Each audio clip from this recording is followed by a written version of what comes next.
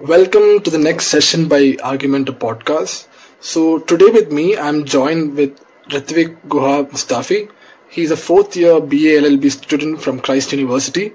So he's actually the research editorial and legal associate at this NGO called Project Bhudan. He's also interned in several prestigious law firms like Advani and Co. and also in KNS Partners as well. His interest, especially with regard to the legal field, lies in areas of criminal law, intellectual property rights, and also with regard to public policy and governance, ADR, etc. So in this session, Ritvik, could you please draw the attention of the viewers with regard to what the entire commotion is about, or with regard to this CAA Act in particular? Like just recently, we had the activist named Akhil Gogoi, who's actually from Assam. He's also an MLA, by the way. He is actually freed. He's actually been released as well. And after he's gotten released, he has stated that he will continue the agitation against the CAA or the Citizenship Amendment Act as such.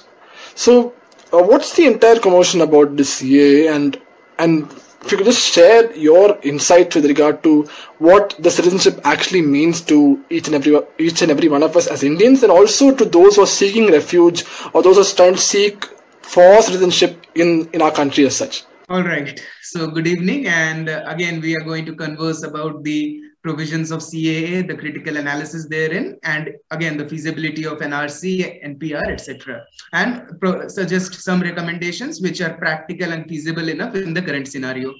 Now, when we speak about, Citizenship Amendment Act and the entire controversy behind it, we need to understand the fact that why exactly is there such attention? Why is the concept of citizenship that important that there has been a countrywide protest behind this? So when you speak about citizenship, citizenship is more than a political participation within the existing framework of laws and institutions. It includes, amongst other things, it includes the critical analysis and the critical overview of the protests that question the foundation of the framework in itself. So one side of citizenship consists of rights accorded to the citizens, and the other side consists of the duties that are to be followed by the citizens, right? So it's a balance between the rights and the duties. Now, what does citizenship basically implies? I mean, nothing technical. In a nutshell, if you see, citizenship implies the membership of a state. It bestows a status upon you. All right, Joel Verghese or Ritvik Guha Mustafi is the citizen of this particular state, and it grants recognition, and it implies towards a correlation between you and the laws of the country and participation in the activities of state. So that's basically what citizenship is. So it's the foundation behind your involvement in a country's proceedings, in a country's activities, right? Be it political, social, economical, cultural, religious, whatever. So that's the foundation of citizenship. Now, when we talk about citizenship in India, when we focus our attention towards India, Joel, so citizenship is provided in part 2 of the constitution, not going into the nitty-gritties of it. And also, there is a Citizenship Act of 1955. So basically, you can't become a citizen just by, virtue of birth. It has various types of methods of being a citizen, such as birth, descent, naturalization, registration, incorporation of territory, etc., etc., etc.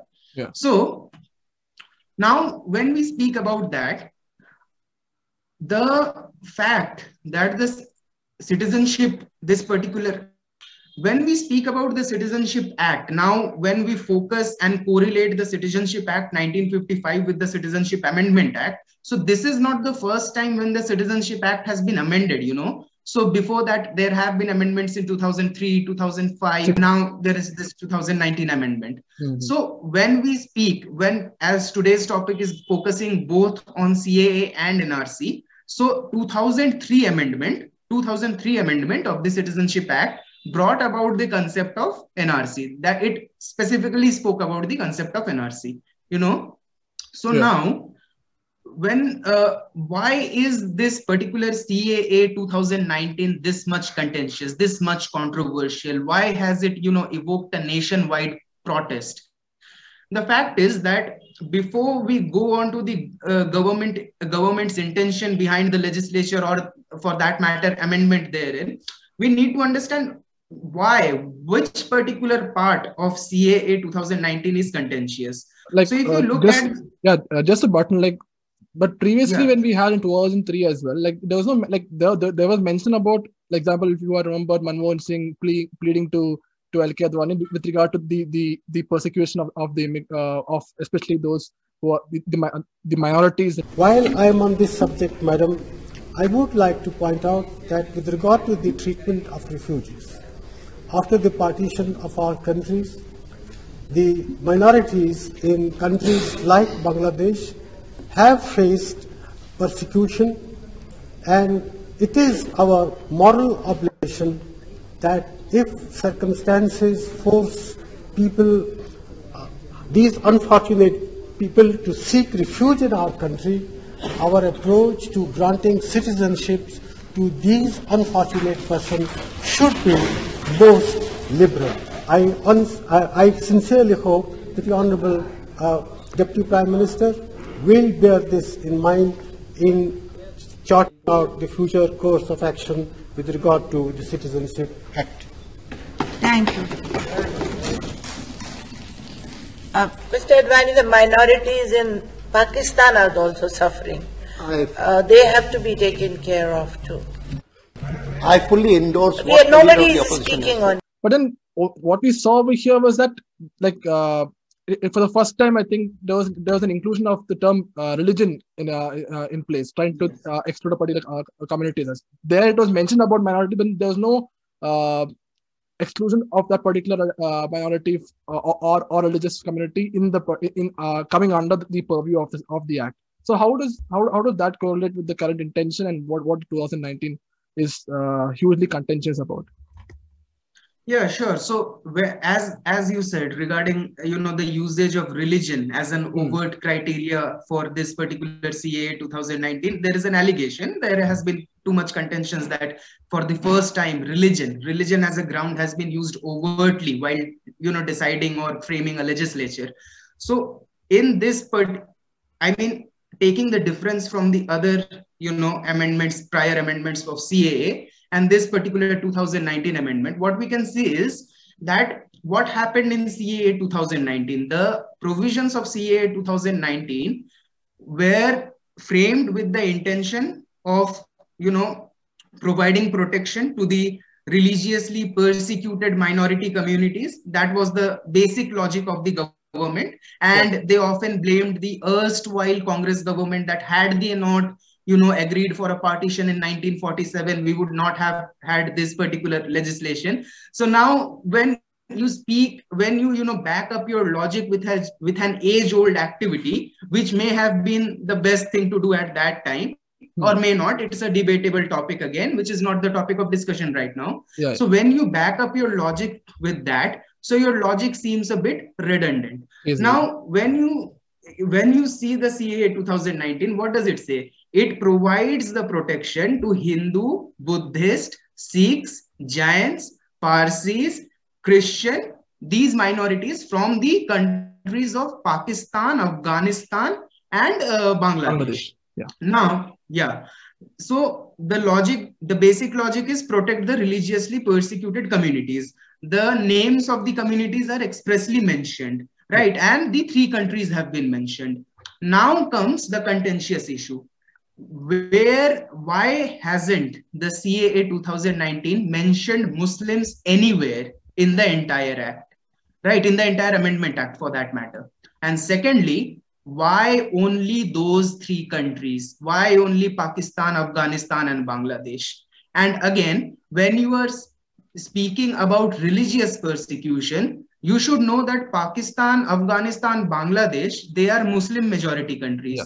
Now, there is a huge chance that there may be various Muslims who have been religiously persecuted there, but under the 2019 Amendment Act's language or provisions, those Muslim communities are not getting any protection. And this particular factor has been, contended heavily, that why has been there this differentiation with the Muslim communities, and there is no... I just have a question with regard to that. Yes, we do have Ahmadiyas and several minorities in the Muslim community. But then is their first choice of seeking refuge is in India? Or usually when we have Sikhs and Hindus, they seek refuge especially in India, and what they mentioned is before 31st December 2014. So till that particular point, have there been any instances of those Ahmadiyas and other minorities of the Islamic community coming to India for seeking refuge? So will that be a ground? Like if it's not there, that means it's only these communities which will come to India for seeking the citizenship as such. Will that be a logic? Yeah. See, when you say like that, so first of all, speaking about the refuge in India part, it depends on case-to-case basis. So suppose I am a Muslim, I am a part of the religious persecuted minority community in Pakistan, Afghanistan, Bangladesh. If I have the necessary contacts and economic means and some other requirements, then I can definitely choose that whether I want to go to India or to some other Muslim majoritarian country wherein my culture and religious beliefs are same. Now, the reason why the Muslim, minorities want to come to India is that India anyway is a secular state, right? It does not have any official religion. So there is always a sense of security. If I do come to India, the Indian secular laws and the secularity provision in the constitution itself will protect me from that, as opposed to some other Muslim majoritarian country which may have some other, strict, stringent laws about religion and religious practices, right? Yeah. So that is one thing. For the sense of security, they want to come here. Now, critically analyzing the logic of the government, the logic was to protect the religiously persecuted communities.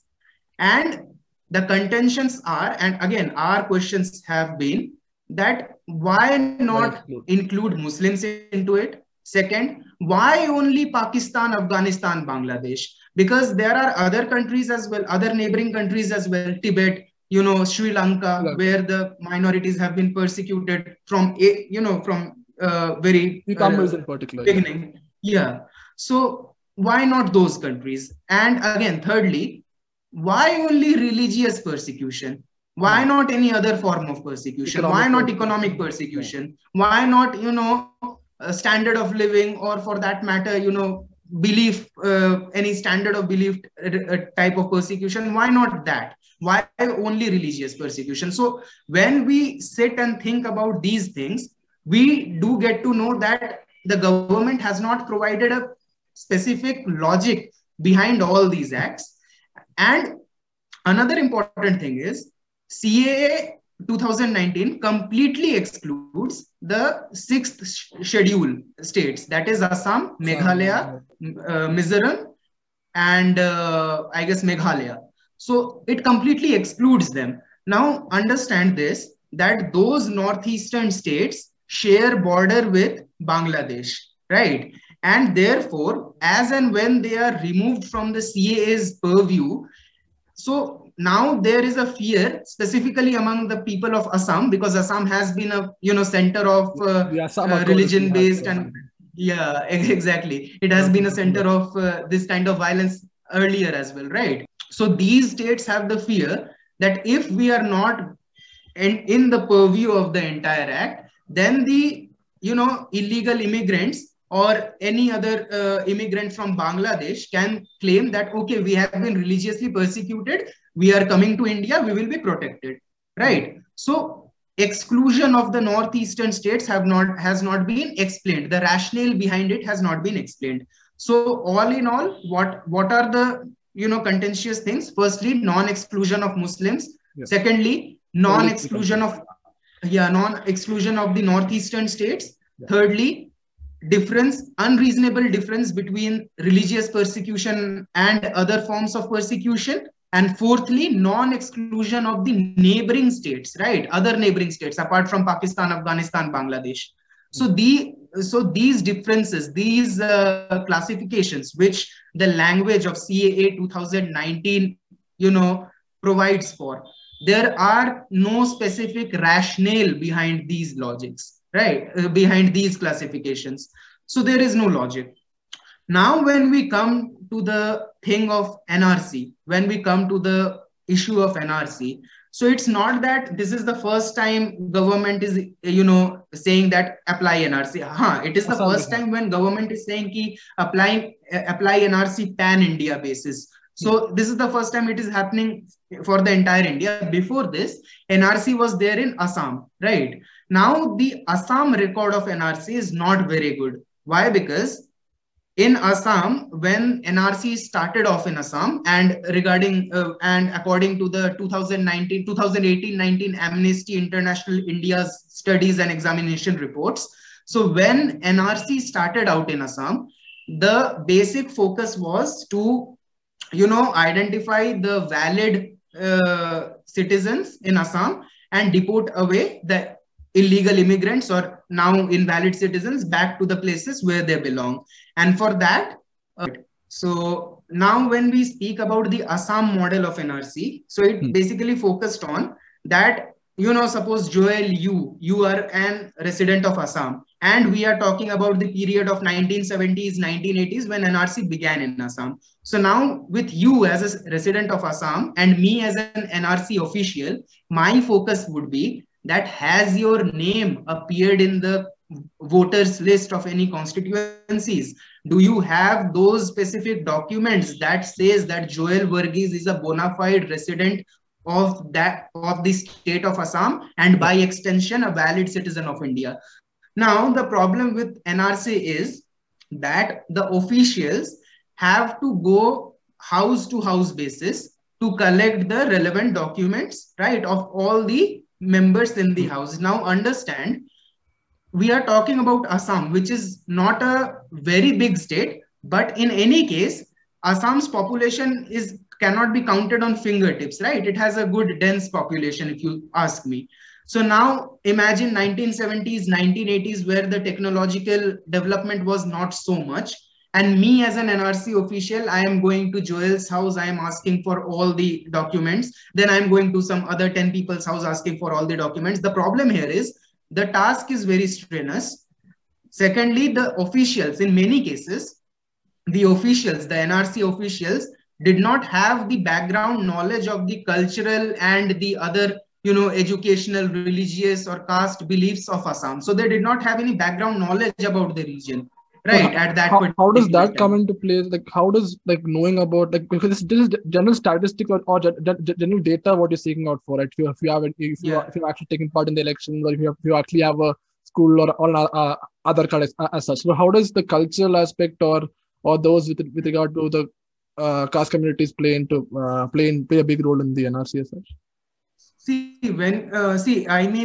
Let's apply the logic of the basic political science, right? So in political science, why is when you speak about political science, the election of a particular MP or an MLA, right, from a region. So it's expected that that particular representative is at least, for example, Jharkhand. Why is there a reservation regarding an Adivasi, that is a SC/ST person in some of the high officials of government? Why is it? Because though it is expected, it is reasonably expected, it need not be necessarily true, but it is reasonably expected that particular SC/ST community's representative will understand the ground realities of SC/ST communities and thereby make provisions or, take steps beneficial to those communities and for other communities as well. Now, applying that basic logic, now, when I am going house to house for collecting information, understand that I cannot just burst into your house and ask for documents. I have to, build up a conversation first, tell you what the reason is, because understand, I am asking you for confidential, very precious documents, and it is connected to your right to privacy, right? I have to build up a conversation. I have to know that if you do not have the documents with you, why is it that you do not have the documents with you?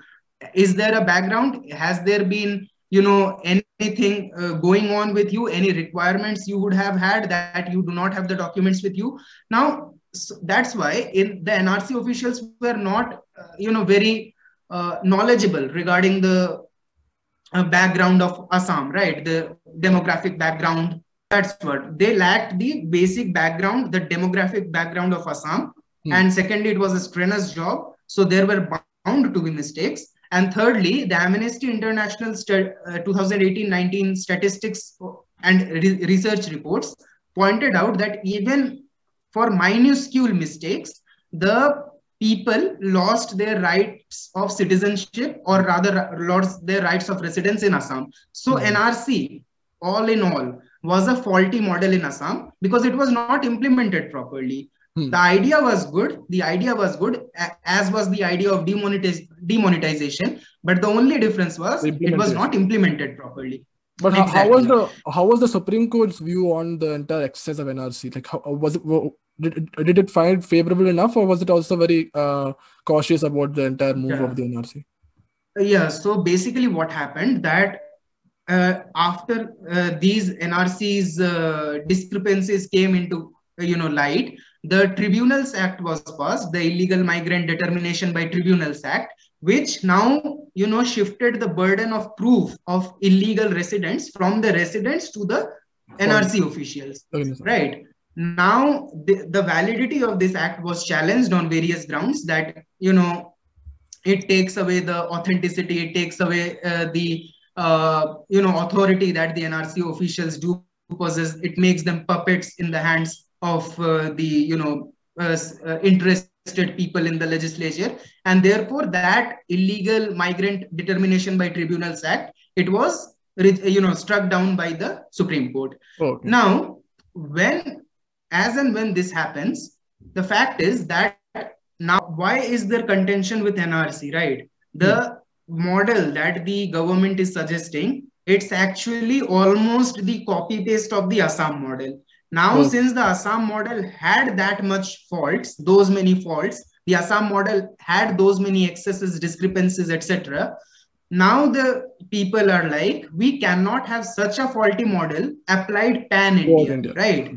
Even with the technological development, Joel, even with the technological development, by no stretch of imagination can we say that India is a small country from Kashmir to Kanyakumari, right? So, and again, if we are to, copy paste the entire Assam NRC model to the entire of India, now understand how many discrepancies would rise up on a daily basis, right? For minuscule mistakes, for the fact that, officials are not aware about the demographics of a region, for the facts of, the citizens not having the document at that particular point of time for some valid reasons, but the officials are not, very much cooperative. And another thing about government, activities, and this, I guess, applies generally to all the government activities, that the process is usually long and strenuous, at least for those who cannot afford, correct means and measures and, what we call in Hindi as jugards. So if you don't have jugards, it's going to be, a long and strenuous process for you. So suppose, Joel, if you are sitting right now in Kerala, for example, right? And the NRC model is implemented, and I come to your house for documents and all. And suppose you do provide me with all the documents. Now I have to check all the documents. I have to, check the authenticity and validity of all the documents, then get back to you with the, final certification that, okay, you are a valid resident. Now that examination of the documents, that, scrutiny, it is your document as well as thousands of people around you. So even though you may have the necessary means and measures to get some jugards done with the government officials, but someone else may not have that, right? And for that someone else, this particular faulty model would be economically and, in other bases as well, non-feasible, right? Yeah. So that's the faulty model of Assam that has been protested against vehemently by some of the non-BJP ruled states, specifically by Bengal, because Bengal has been the center of religious and communal, conflicts for the past few years, right? So Yeah. specifically by Bengal, it has been, protested against on these grounds.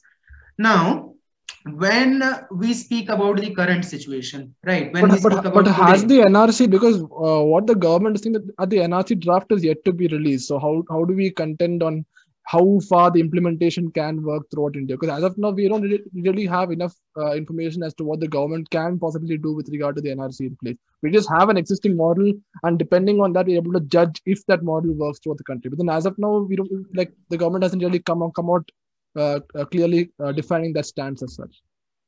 Yeah. Now, when we speak about the implementation of NRC and its future ramifications, the simple fact is, because of the faulty model of Assam NRC, it cannot be, copied as it is for the India. That's one we have established. Second is, Amnesty International India's studies and research reports also include recommendations, some 10-15 points of recommendations. And also India is a signatory to the ICCPR, ICESCR and UDHR. So these international conventions, India is a signatory to, right?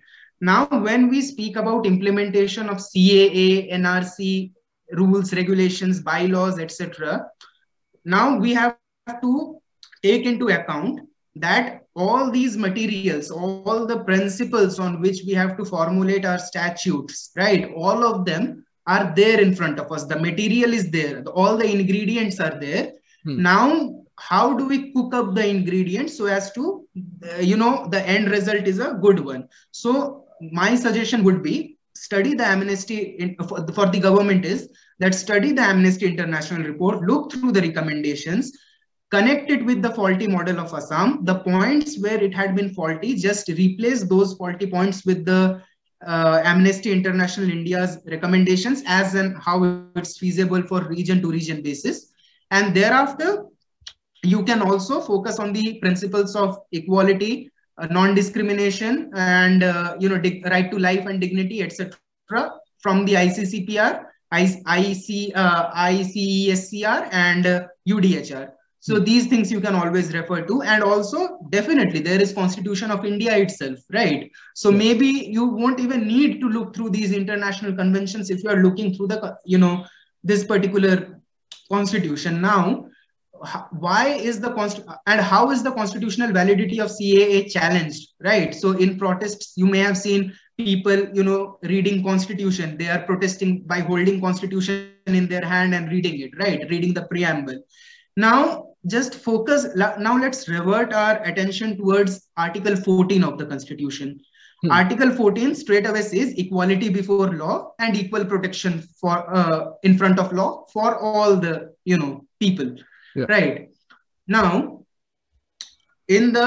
I guess I am getting the case names correct when I say it was A.K. Gopalan versus State of Madras, when the test of equality was laid down, right? So when you provide any discrimination, when you exclude someone from the protection of law, or when you exclude someone from equality before law, you need to have a intelligible differentia for that particular thing. So there are two things which were said in that case: intelligible differentia and reasonable nexus with the object of the act, right?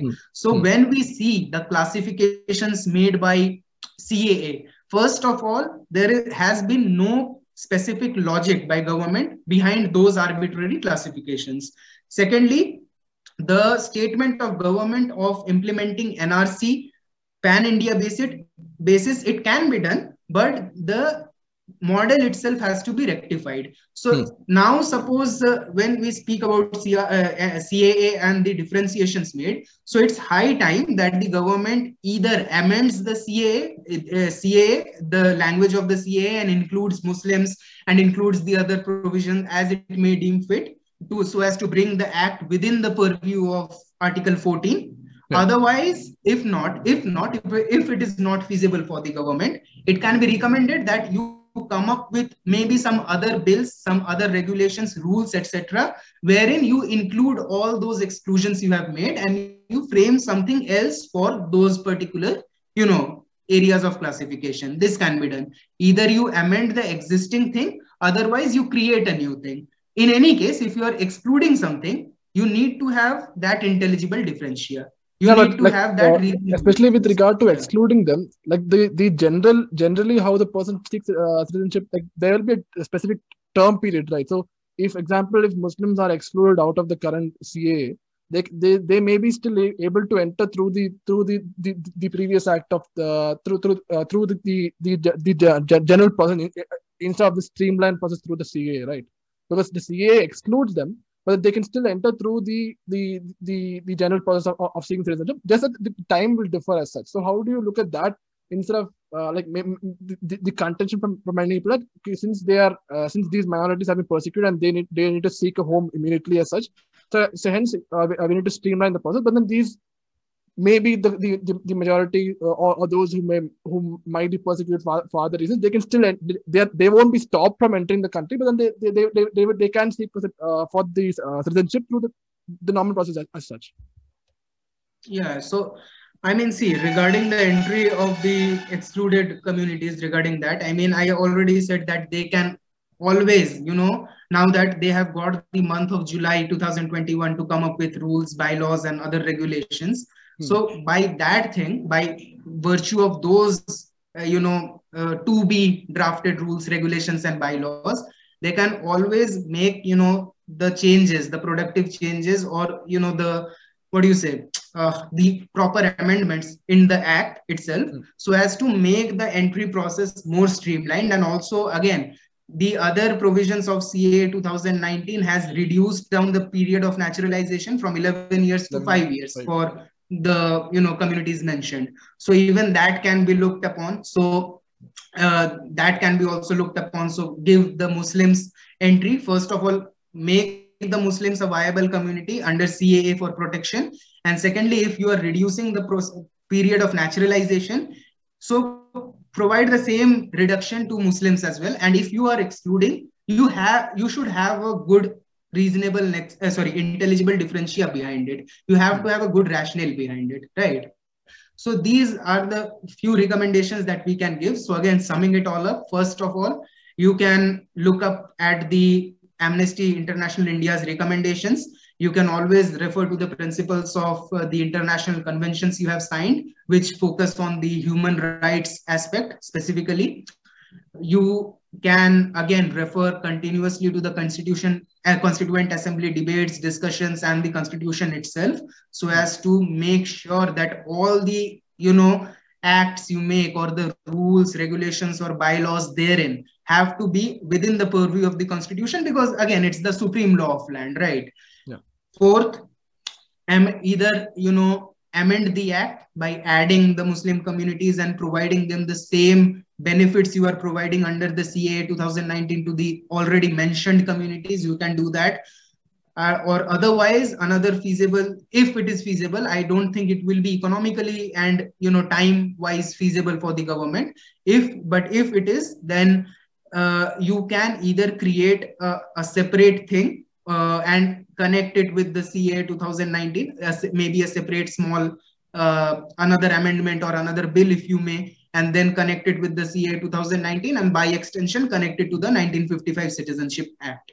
So these are a few recommendations that can be done, and under no circumstances, the unreasonable infringement of fundamental rights should be done, because although India is a secular state, there have been histories of extreme religious riots in India.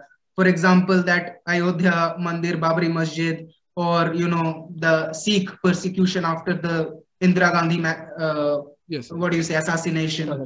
So these things are there. So under no circumstances, part 3 should be part 3 of the Constitution, the fundamental rights, should be circumvented. So under no case that should happen, because any case, that's what I was saying, that with the view on the ongoing religious and communal disputes and conflicts in various parts of India, be it Uttar Pradesh, be it Bengal, be it maybe some of the southern states. Now, keeping all of that in mind, so the legislature, and for that matter, the government, the legislature and executive have to keep this in mind, that under no circumstances, any unreasonable circumvention of fundamental rights should be there, right? So because if that happens, that would be an added tension and an added burden, because in any case, people are feeling a bit of insecurity, right?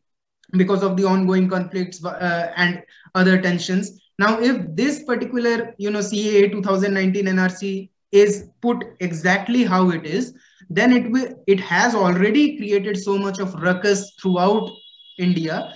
If it is implemented completely, finally, it would again, create that much ruckus. It would again create that much nationwide protest and all, which again, looking at the lockdown and its aftermath, it is not a viable option for the government economically, politically, socially, culturally, in whatever sense.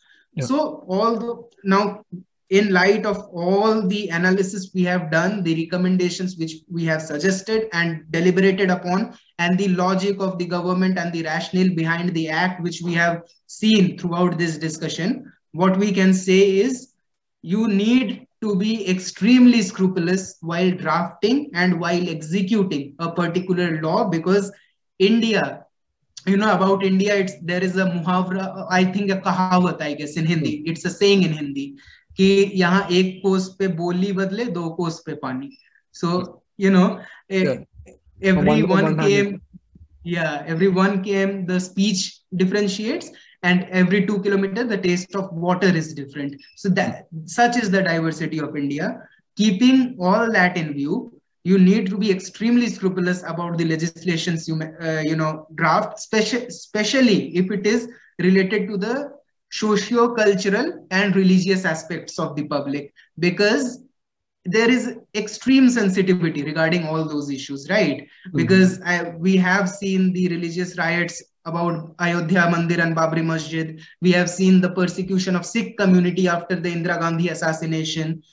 So we have seen all. We saw even in Delhi as well. Even in Delhi, what happened after the protests and the clash as such? Where 2 years. A year back. Yeah, exactly. So there have been riots regarding all this. So there is a high possibility that if such an act with its discriminatory language and discriminatory language without being backed up by a proper logic or proper intelligible differentia, if it is implemented, it would maybe again give rise to such predicaments in the future, which is not viable for the country right now, given the ongoing COVID pandemic. So yeah, that's all I guess I have to say from my side regarding this topic. So anything you would like to contribute towards the end? Yeah, so towards the end, I think like you had brought some very pertinent points, what you had brought up throughout the entire session. I think especially the aspect of excluding of the community, and there has to be some kind of reasonable differential which the government needs to really seek out for, considering the current climate as such. And also what the several reports have also been stated with regard to the affairs of what happened, the entire ruckus of what happened during the NRC in Assam as such.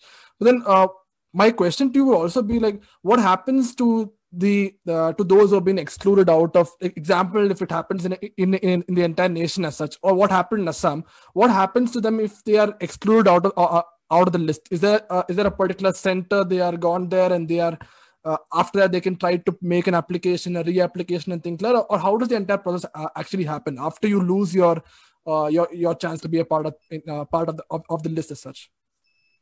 See, since this is a governmentally drafted, mandated, and executed legislation, so now when you approach the government officials only, suppose you are a government official, you are the center government, right? You are the central government, Joel.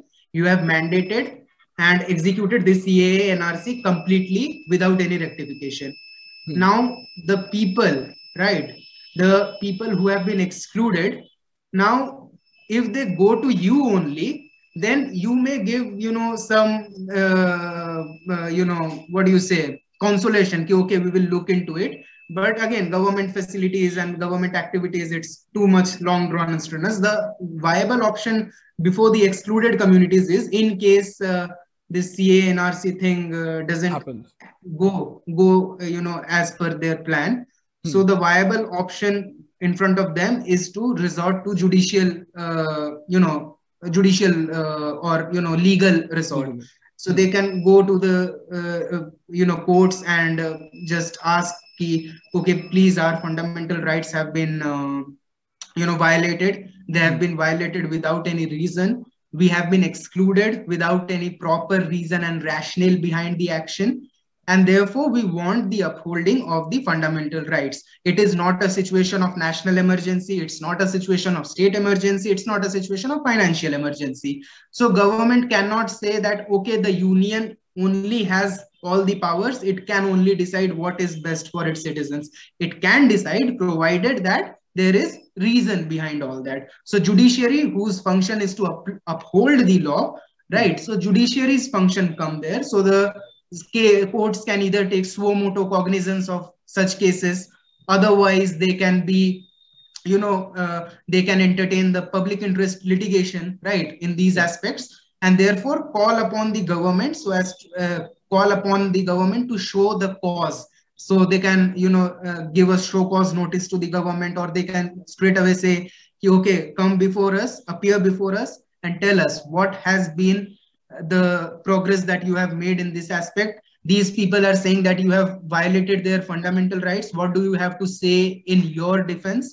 And how are you going to mitigate the same factors? So that's what courts can do, right? So there is always that legal resort option that you have, the excluded communities have. Regarding a particular center, a particular thing, there hasn't been a particular center or a particular office or a particular department set up for these kind of citizenship, religion-based disputes and all.